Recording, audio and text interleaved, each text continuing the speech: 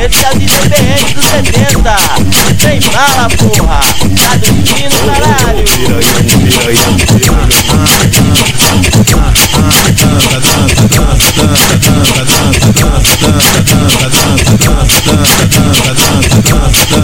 Faz a rodinha no baile piranha, faz a rodinha no baile piranha. Chega passando essa tchaca de mim, chega passando essa tchaca de mim. Faz a rodinha no baile piranha, faz a rodinha no baile piranha. Chega passando essa tchaca de mim, chega passando essa tchaca de mim.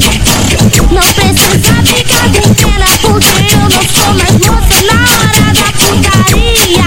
Pode botar, pode botar, pode botar com força. Pode botar, pode botar, pode botar com força. Vai, caralho, mete essa piroca toda. Vai, caralho, mete essa piroca toda. É uma delícia quando ela vem por cima, encaixando a vagina na cabeça da piroca. De repente sinto aquele apertadinho, minha pica invadindo de cheio a sua chota. Então soca, soca, soca, soca, soca, soca, soca, soca, soca, soca, chota na piroca. Agora meta, é pau na xereca. Agora meta, é pau na xereca.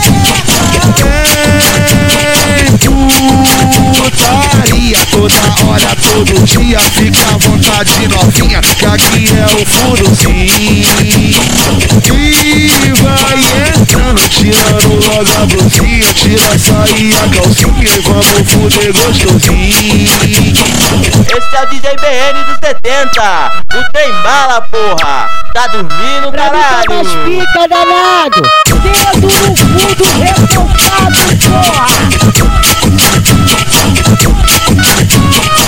Mas hoje eu sou o rei sexo, eu sou o rei sexo. Meu piru é mais famoso que o Michael Jackson. Mas hoje eu sou o rei sexo, eu sou o rei sexo. Meu piru é mais famoso que o Michael Jackson.